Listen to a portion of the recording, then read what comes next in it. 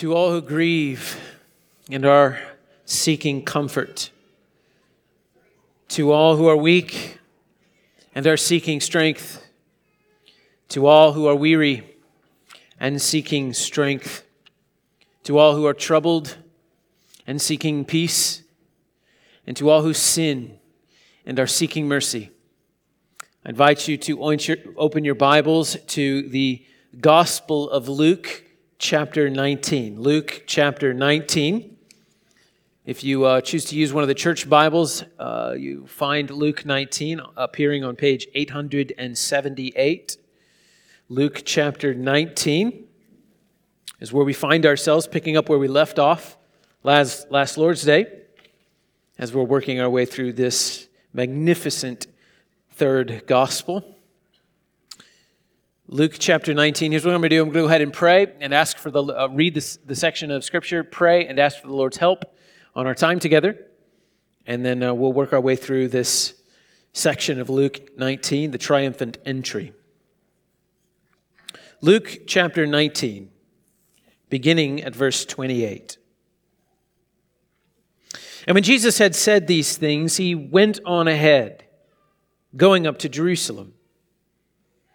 When he drew near to Bethphage and Bethany, at the mount that is called Olivet, he sent two of his disciples, saying, "Go into the village in front of you, where on entering you will find a colt tied, on which no one has ever yet sat. Untie it and bring it here. If anyone asks you, 'Why are you untying it?' you shall say this, 'The Lord has need of it.'" So those who were sent went away and found it just as he told them. And as they were untying the colt, its owners said to them, "Why are you untying the colt?" And they said, "The Lord has need of it." And they brought it to Jesus. And throwing their cloaks on the colt, they set Jesus on it. And as he rode along, they spread their cloaks on the road. As he was drawing near, already on the way down the Mount of Olives, the whole multitude of his disciples began to rejoice and praise God with a loud voice for all the mighty works they had seen, saying, "Blessed is the King who comes in the name of the Lord. Peace in heaven and glory in the highest." And some of the Pharisees in the crowd said to him, "Teacher, rebuke your disciples." He answered, "I tell you, if these were silent, the very stones would cry out." Let's pray. Father, we humble ourselves before you and we ask that you would give us your Holy Spirit because, Lord, without him, we have no hope of seeing Jesus. And oh, how we need to see Jesus on this cold January morning. We ask you, Lord, to open our eyes, that we would behold the glories of Christ and be changed, transformed, and made into the very likeness of Christ, and to offer to you a pleasing aroma, the very aroma of Christ. In Jesus' name, amen. Have you ever read the book of Ezekiel? If you have read Ezekiel, then you've seen some stuff. You read through Ezekiel and 6-7 days later, you're talking again, and things are right again. It's a crazy book. Ezekiel, in these crazy visions that God gives to him, sees God's eternal plan of redemption unfolding. 4 millennia before Jesus Christ entered the city of Jerusalem, which we just read, mankind rebelled against their Creator. And the story of God's glorious plan of redemption began to unfold. God would deal with the sin of mankind because he is just. He would demonstrate the glory of his grace in saving sinners from their sin through his Son Jesus. God chose a man for himself called Abraham. And Abraham fathered Isaac, who fathered Jacob, who fathered 12 sons, which became the 12 tribes of Israel. And a famine forced them to seek refuge in Egypt. And Israel liked to have lots of babies, and so they increased in number, and the Egyptians saw them as a threat and turned them into slaves. And they cried out to God in their slavery, and he sent to them a deliverer called Moses. And through Moses, God made a covenant with his people. He gave them his law, and his law would establish them as his people, and they would be set apart for his purpose. They would be noticeably different from all the nations of the world by the way that they would live and work and worship and dress and eat. The law was the terms of God's covenant that he made with Israel. And if it was kept, they would be righteous, and they would prosper, and they would have peace in the land. God brings them then into their own land, which he had promised that he would give to Abraham, and they settled in the land. And in the years that followed, Israel failed to keep the covenant that God had made with them, and God would then discipline them for their disobedience. They would have war instead of peace. They would have famine instead of prosperity. And God sent them judges, which failed to lead them in righteousness. And so then God sent them prophets and kings, who also failed to lead them in righteousness. And so for hundreds of years, Israel showed that they could not keep the law. They could not be righteous. They did not want God to rule over them. Israel broke the covenant. And so God just handed them over to the thing that they wanted. All of this is depicted in these crazy visions that God shows to the prophet Ezekiel. He sees God's judgment on his people for their rejection of him and for their wickedness. Ezekiel sees the glory of God leave the temple of God. And eventually the glory of God leaves the very city of Jerusalem. And Ezekiel says, I saw the glory of God stand on the mountain east of Jerusalem. After a time, Ezekiel sees the Lord himself gathering his people from across the face of the earth, giving them a new heart, and setting a shepherd king to rule over them.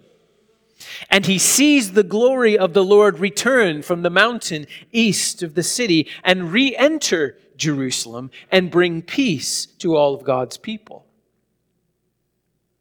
In the passage before us today, the Lord Jesus Christ is seated on the colt of a donkey, which he rides from a mountain called Olivet, east of the city of Jerusalem. And he goes into the city of Jerusalem, where he is pronounced king, and through his cross grants peace to the people of God. However, the manner of our Lord's entrance into the holy city and what he accomplishes there was not exactly what the people had expected. And so there were mixed reactions. Here's the big idea this morning. Devote everything to the Lord Jesus Christ, the glory of the Lord, the very righteousness of God, who rode into Jerusalem on the colt of a donkey to restore peace between God and his people. Lay everything before him. The glory of the Lord, the very righteousness of Christ, who rode into the city of Jerusalem on the colt of a donkey to restore peace between God and his people. I trust you'll see that as this passage unfolds. Let's look again at verses 28 to 35. And when Jesus had said these things, so this is connected to what has come before. When Jesus had said these things, he went on ahead, going up to Jerusalem. When he drew near to Bethphage and Bethany, a mount that is called Olivet, he sent two of his disciples, saying, Go into the village in front of you, where on entering it you will find a colt tied, on which no one has ever sat. Untie it and bring it here. If anyone asks you, Why are you untying it? You shall say this, The Lord has need of it. So those who went away found it just as Jesus had told them. And as they were untying the colt, its owner said to him, Why are you untying the colt? And they said, The Lord has need of it. And they brought it to Jesus. And throwing their cloaks on the colt, they set Jesus on it. Now there's no throwaway phrases in the Bible. Every word that's here is here. It's important. So when Luke opens with this section with this phrase, when he had said these things, Luke wants his readers to know that what is about to happen is connected to what has already happened in Luke. And if you remember from last week, the parable of the minas was told to correct the disciples' wrong understanding about the coming of the kingdom. It was to teach them that they had a stewardship. Remember, Jesus is going away. There's going to be a time in between, and they have a stewardship in that meantime, and then he's going to come back. He predicted in that parable that the king will be rejected. And so the King of Kings will receive a kingdom and will bring peace. But before the crown, there is a cross. Before his coronation, there is an humiliation. The Lord knew what awaited him in Jerusalem. He knew that he would be rejected, that there was treason awaiting him, that there was betrayal awaiting him, and desertion, perjury, and even death. And Luke records, he went on ahead. Jesus, this is the reason he came. He must give his life as a ransom for many. He has kept the terms of the covenant. He has been obedient to the law of Moses. He will absorb the punishment for sin. And at the mountain, east of Jerusalem, on a mountain called Olivet, he sends two of his disciples into a nearby village and tells them to fetch his bride. He says, go find a colt. It's going to be tied up. If anyone asks you what you're doing, tell them the Lord has need of it. And then, of course, that's exactly what happens. But I wonder if you find it as strange a passage as I do. Right? Let me think about it. This is Jesus' entrance into Jerusalem. We're going to talk about this in a minute. It's really significant. So why all these details about like getting a colt and people asking questions? Jesus is the Son of God. He's the sovereign Lord of all. He upholds the universe by the word of his power. Couldn't he have just made the colt make its own way to him? He could have made a colt out of thin air. He could have had one flown in on drones or something. He's Jesus. Why send the disciples to go get this in such a weird way? Well, it seems to me that Jesus wanted the disciples to know that his entrance into Jerusalem and everything that happens to him in that city, every part of it, has been ordered by his heavenly Father. It has been preordained and planned from before the foundation of the earth. That every detail, down to the very conversations of the people who own the vehicle that he rides, are under his eternal decree. It seems to me that he is strengthening his disciples' faith in his divinity. You see, in just a few days from this day, they will see the Lord hanging on a cross. And Jesus wants the disciples to know that he is in complete control of every dark detail of Good Friday. He wants them to know that it won't be the nails that holds him to the cross, but it will be his commitment to his Father's will. That when he appears powerless before Pontius Pilate, he is anything but. Everything that is about to take place in Jerusalem happens according to the definite foreknowledge and eternal decree of God. And so, the two disciples obey their master and they find things exactly as there's a colt and it's tied. And they put on their little burglar masks and then they begin to untie it. Now imagine if you're the owners, right? You're sitting down to dinner with your family and you hear some noise in the garage and you flip on the lights and you find two fellas hot wiring your car. What are you going to do? Well, I know what some of you would do. You would call 911 and tell them to come get two dead bodies out of your garage. That's what you would do. But these guys, they come to, and they say, what are you guys doing? And the guys are like, whoa, don't shoot, okay? I imagine them like sort of looking at each other and being like, leaning in, the Lord has need of it. Sort of like some kind of password, like they were in a spy movie or something. And I don't know, the guy's just sort of like, well, then by all means, if the Lord needs it, here's the keys. You want the motorcycle too? But it's an interesting statement, the password. The Lord has need of it. It's someone else's colt. It's that man's colt. He fed it, he raised it, he cared for it. And the Lord says, it's mine. I need it. The Lord has the right to commandeer anything from anyone because the Lord is the owner of everything and everyone. Now think back to the parable of the minas. We are all servants. Anything that we have received. So Christian, what you own has been given to you to serve the advance of the cause of Christ. Everything. Down to your very own body, your mind, your will, emotions, your very own. 1 Corinthians 6 says, you're not your own. You're not your own. You've been bought with a price. So when the Lord has need of your car, you give him your car. When the Lord has need of your donkey, you give him your donkey. When the Lord has need of your time, you give him your time. He's the Lord. It all belongs to him. There are many stewards, but only one owner. So whatever you intend to do with your life, whatever your ambitions in life, they're to be submitted to the lordship of Christ. They're to be leveraged for his glory. Your life, your talents, your treasures, they belong to Christ. He rides on them like he did that colt, receiving praise for his glorious grace. I mean, after all, what did Paul teach us in Colossians 3? Whatever you do, work heartily, as for the Lord and not for men, knowing that from the Lord you will receive the inheritance as your reward. You are serving the Lord Christ.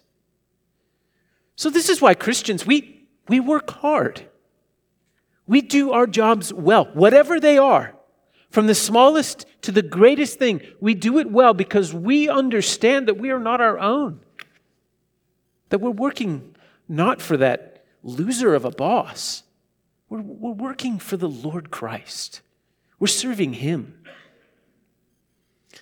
So the two disciples bring this unridden colt to Jesus, and Luke says they throw their cloaks on the colt and set Jesus on it.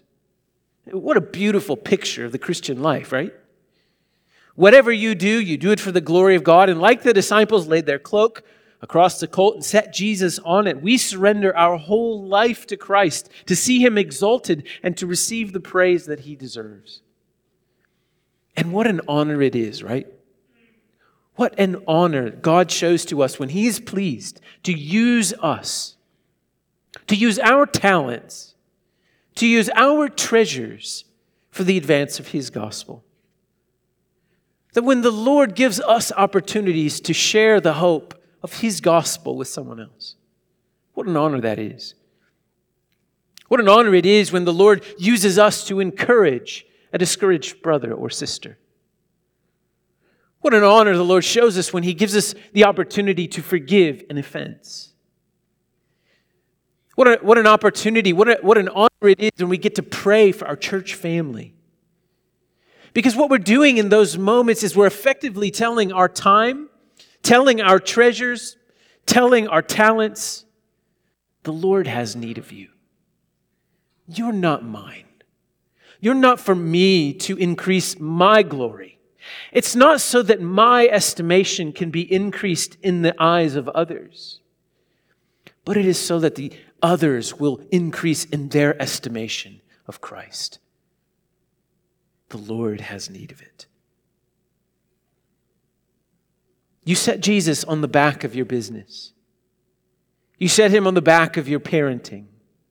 You set him on the back of your relationships and your investment accounts. And you say, "Be exalted, O King of Kings, by this, my life." The Lord makes his way into Jerusalem, and he does so on his terms. And he'll come into the city from the mountain east of Jerusalem. And here we see what Ezekiel saw, the glory of the Lord returning to Jerusalem to establish the true temple of God. And he does so riding on the back of a donkey, which is significant in a number of ways. Let's keep reading. Verse 36 to 38. And as he rode along, they spread their cloaks on the road, As he was drawing near, already on the way down the Mount of Olives, the whole multitude of his disciples began to rejoice and praise God with a loud voice for all the mighty works that they had seen, saying, "Blessed is the King who comes in the name of the Lord. Peace in heaven and glory in the highest." When Charles III was crowned King of England last May, he rode a royal chariot into Westminster Abbey. This chariot, this coach, it featured these ornate, like gilded wood exterior overlaid with gold. It was just beautiful.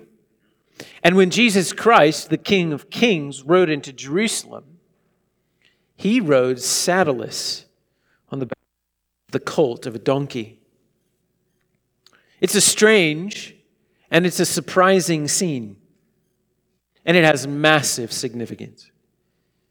The disciples understood something of what the Lord was doing here.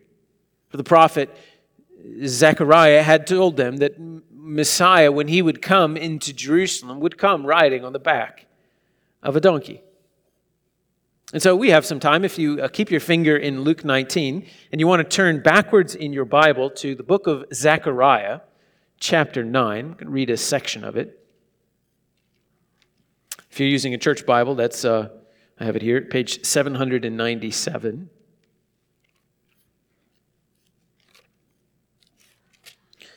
About 500 years before Jesus rode into Jerusalem, the prophet Zechariah wrote this.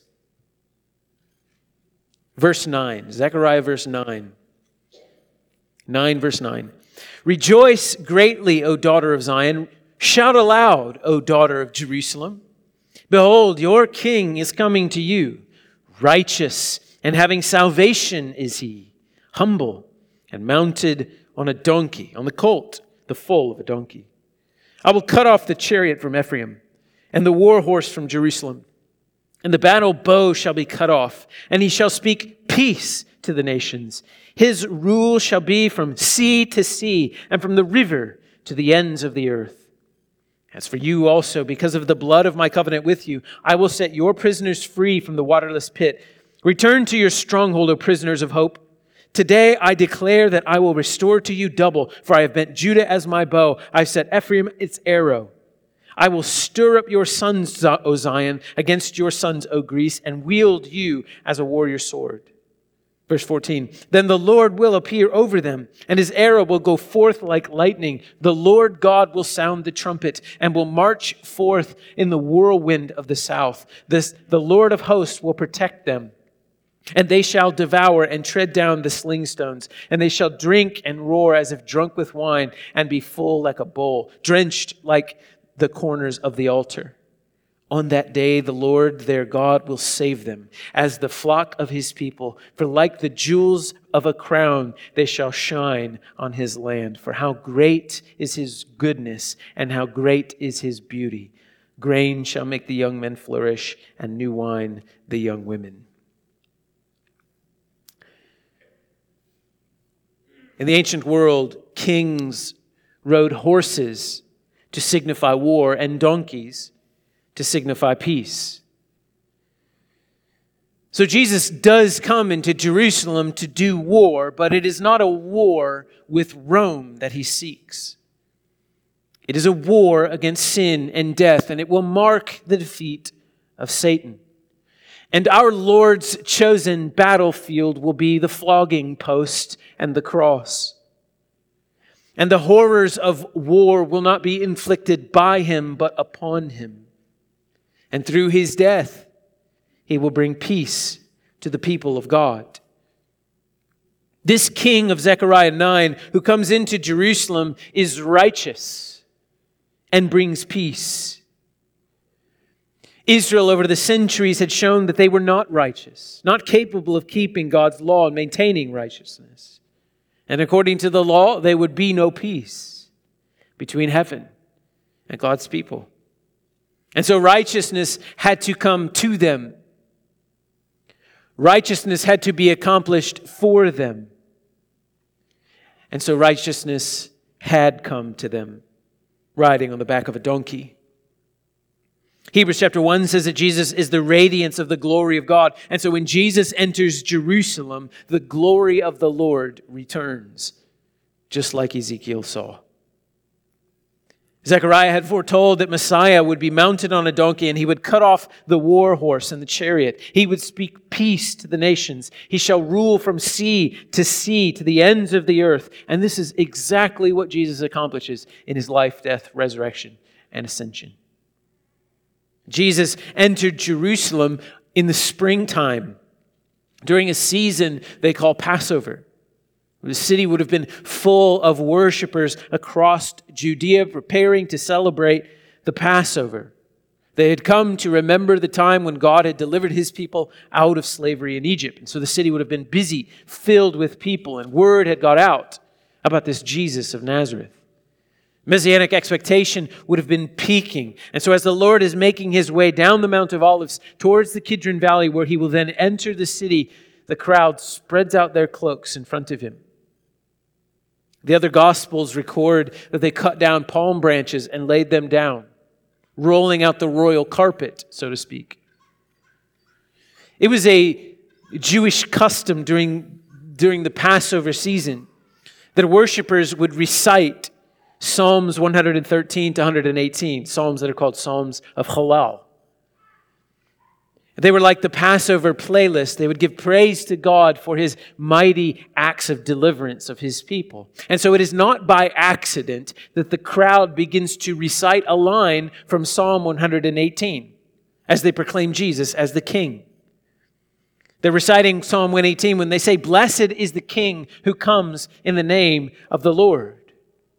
Which is why we read that passage at the beginning of the service today. But then they add this phrase, peace in heaven and glory in the highest. Well, there's more to this phrase than any of them realized. If you remember from, a year and a half ago when we went through Jesus' birth, there was a multitude in heaven who cried, "Glory to God in the highest and peace on earth." And as Jesus is entering Jerusalem, there's a multitude on earth crying, "Glory to God in the highest and peace in heaven." This crowd spoke prophetically because this man riding on the back of this unsaddled donkey would bring peace between heaven and earth. Peace is a person. Since our first parents, Adam and Eve, broke the commandments of God and failed to keep the covenant of God for humanity, humans since have lost peace with God. Peace with God comes through obedience to God, and no one obeys God. All have sinned and fallen short of the glory of God, and the Bible says the wages of sin is death. And the law of God could not give them this peace back. It couldn't give them the righteousness and life of God back. The Bible says that Scripture imprisoned everything under sin so that the promises of God would come through faith. Faith in the sinless Son of God riding on a donkey. You see, righteousness that God's people desperately needed and the peace that comes from it would have to be a gift. If you're here today and you're not a Christian, that's what the big thing is all about. That God has sent His Son to be our peace. That because of our sin, our rebellion against Him, we've been cut off from God and we can't have peace with God. Something must be done. And the good news of Christianity is that something has been done. Jesus Christ did all the things that we haven't done to have peace with God. And He gave His life as a sacrifice for our sins.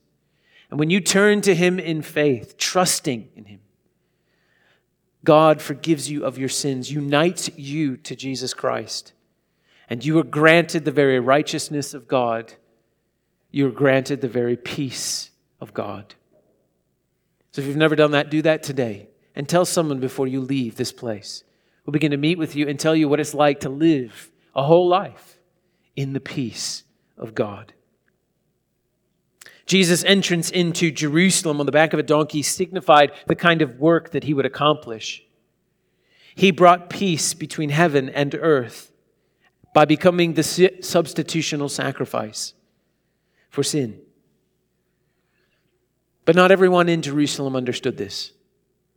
Many outright rejected it. And so let's keep reading to the mixed results, the mixed reactions. Verse 39. And some of the Pharisees in the crowd said to him, "Teacher, rebuke your disciples." And he answered, "I tell you, if these were silent, the very stones would cry out." Now notice in this section of Scripture, there are three reactions to our Lord's entrance into Jerusalem. There's the reaction of the disciples, there's the reaction of the crowd, and there's the reaction of the Pharisees.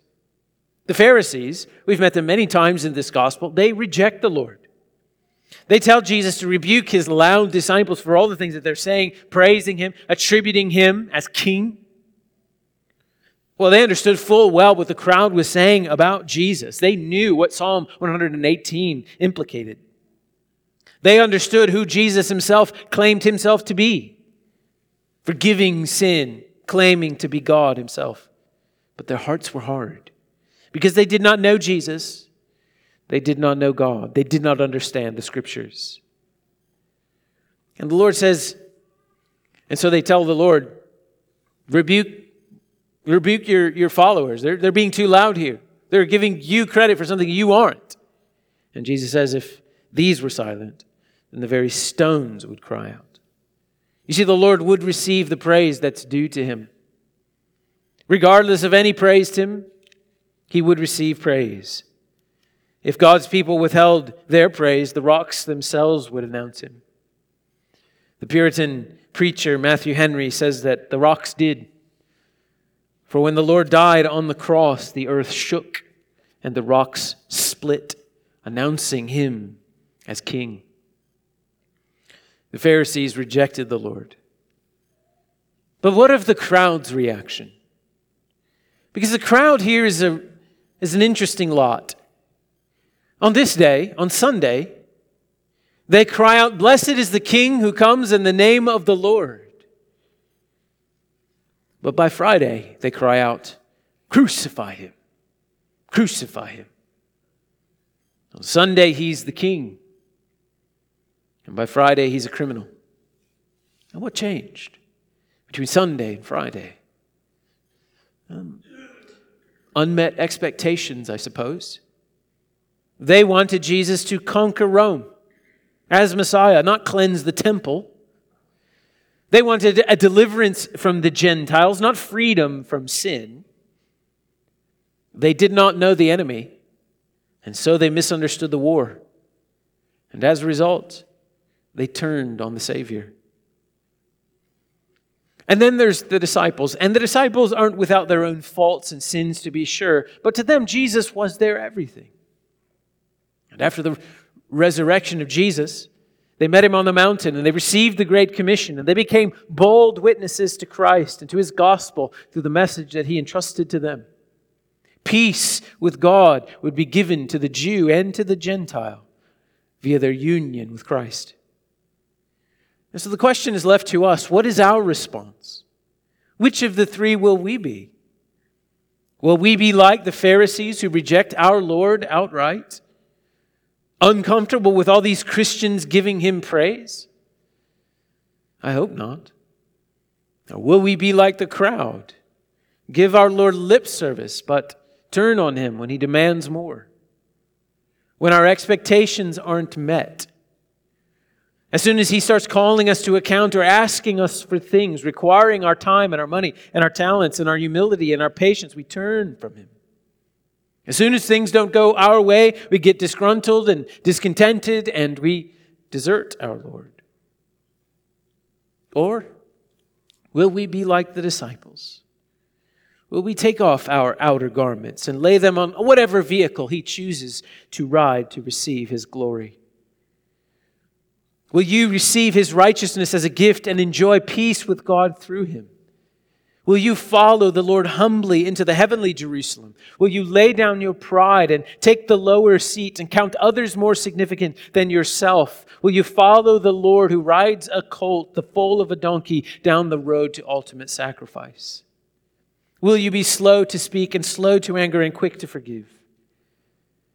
Because Jesus Christ rode into Jerusalem, because the glory of the Lord has returned, because the Lord has not abandoned His people, having been united to Him, are free to spend their lives in service of His glory, free to set Him atop their business, atop their ambitions, free to set Him on the top of their families and their marriages and their singleness and their suffering, free to let these things carry Him to receive the glory and the acclaim that only He deserves.